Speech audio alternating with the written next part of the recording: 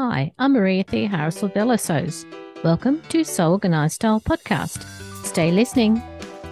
On Sew Organised Style Podcast, I begin today by acknowledging the traditional custodians of the land on which we record this podcast and pay respects to the elders past and present. Thanks for joining us on Sew Organised Style Podcast.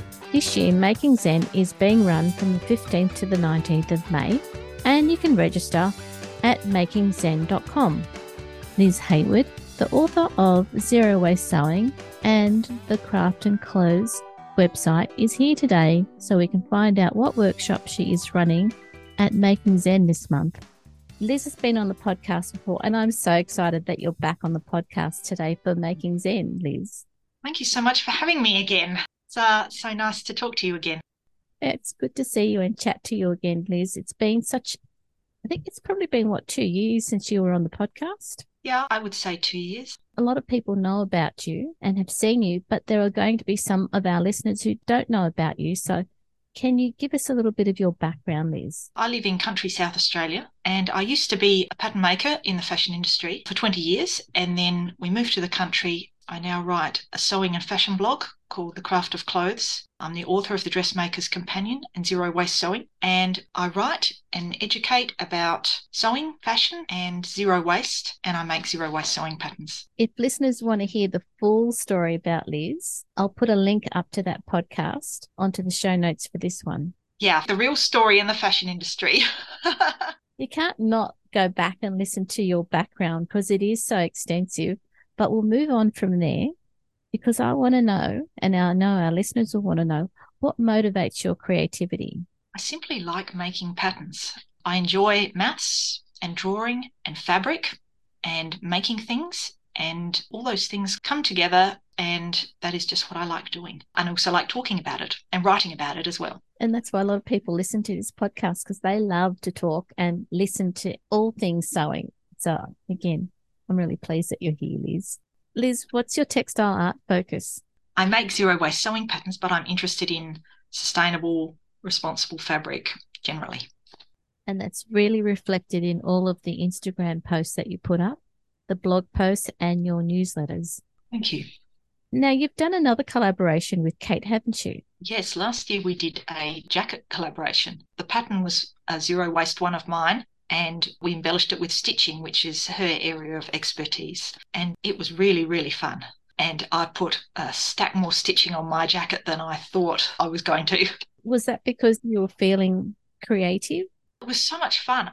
I don't know if this sounds weird, but, the sound of thread pulling through wool blanketing is it's just a nice sound. Just sitting there stitching was so lovely. So Kate and I both made jackets and stitched them along with everyone else doing the sessions with us. We had little Zoom get-togethers to check on our progress. It was really a lovely group and lots of fun. Did you take your time with the projects? Yeah. I imagine that you would have if you were stitching on a coat. We made the jackets first and then we did the stitching. The sewing part for the jacket was quite quick for me, but then I luxuriated over the stitching.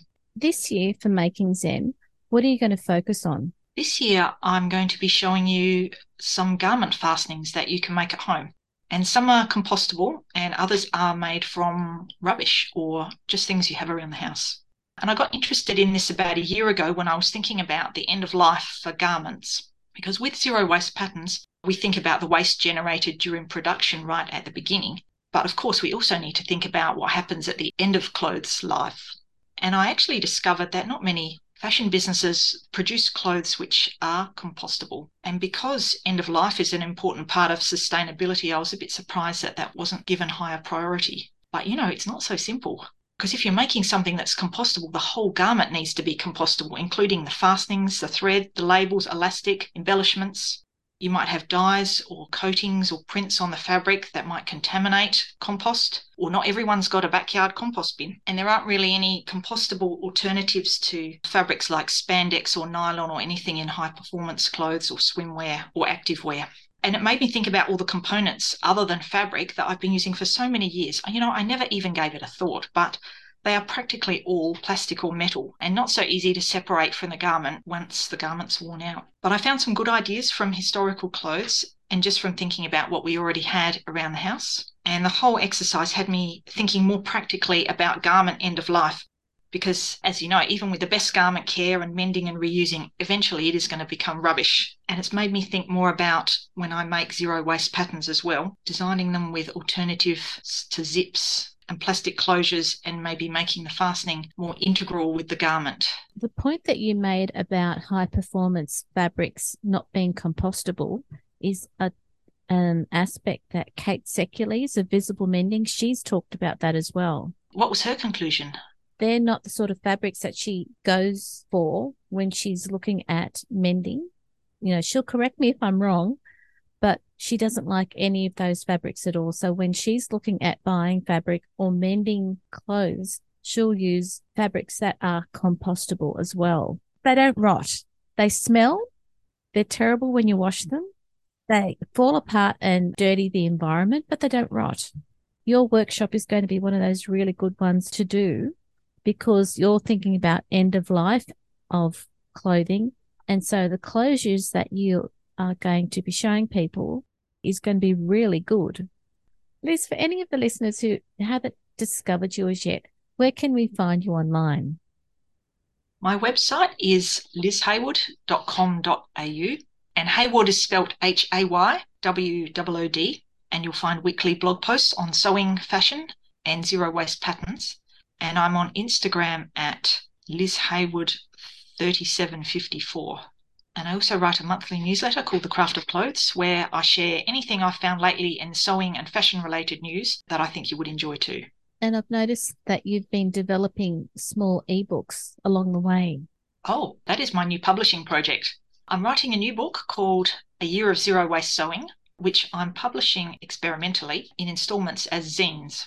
So they're $5 each, and you just print it out at home, and it makes a little booklet. And there's also a separate file where you can just read it on screen and all the pages are in the right order. So being a year of zero waste sewing, there's 12 installments. And the first one is free for you to download. January is free.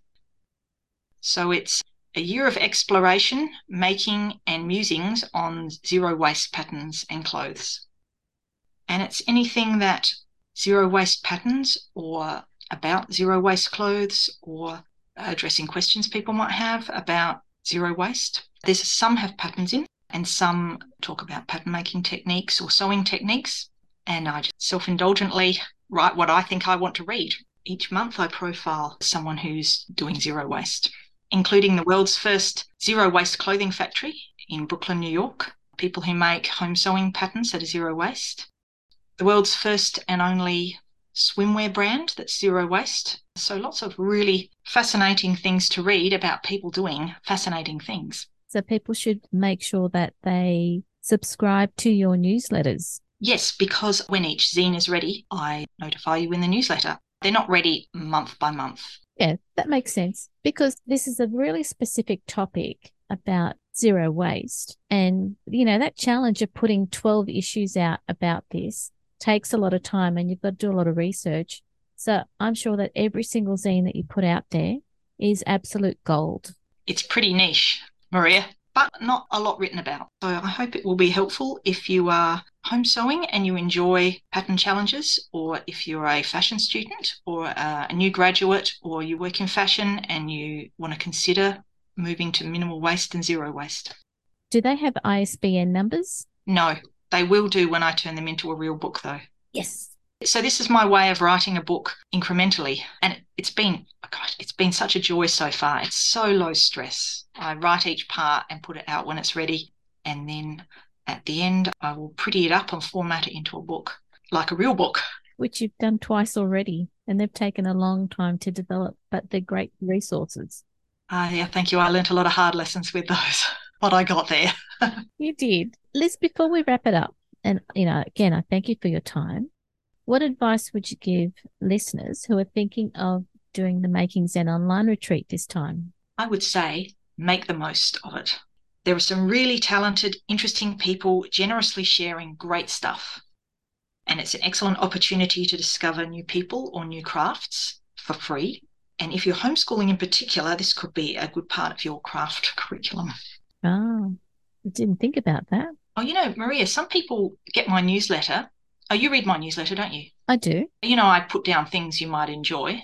Yeah. Yeah. Homeschooling, people write to me and say, we use that as part of our homeschooling. We just look up all the things you list. Wow. Isn't that cool? That is an eye opener. I mean, it just reflects how resourceful people find your newsletters. Yeah, I'm pleased that perhaps I've done all the legwork for them. Yeah, you have. How did that make you feel when people told you that they use your newsletters as part of their homeschooling curriculum? I felt really good because, we homeschooled for a little bit during lockdown and it was so hard. If you can kind of latch on to something that your child finds interesting and then explore that, that's just really, really great. That's good for both of you. Liz, thank you for coming onto this podcast to help people understand the breadth of textile artists that are at the Making Zen online retreat. It's always great to catch up with you so that people understand how zero waste patterns are a mindful way and that we as sewers are doing what we can to try and use the resources around us to reduce landfill. People report that zero waste patterns are kind of a satisfying and a new sewing experience. Thank you so much for having me. It's a pleasure, Liz. This episode of Sew Organised Style Podcast was produced by me, Maria Thea Harris, with permission of Kate for the Making Zen Online Retreat, sound by bensound.com. Making Zen Online Retreat is coming up on the 15th to the 19th of May, and you can register on the website at makingzen.com. You can subscribe to Sew Organised Style Podcast, spelled with an S, not a Z, on all good podcast apps. Make sure you go back and listen to the previous Making Zen Textile Artists podcast so that you can get a feel for the depth of textile art workshops that the Making Zen Online Retreat provides the sewing community. I hope you can help us with the production of this podcast through our Patreon account. We look forward to seeing you at Making Zen in May. Stay safe, everyone.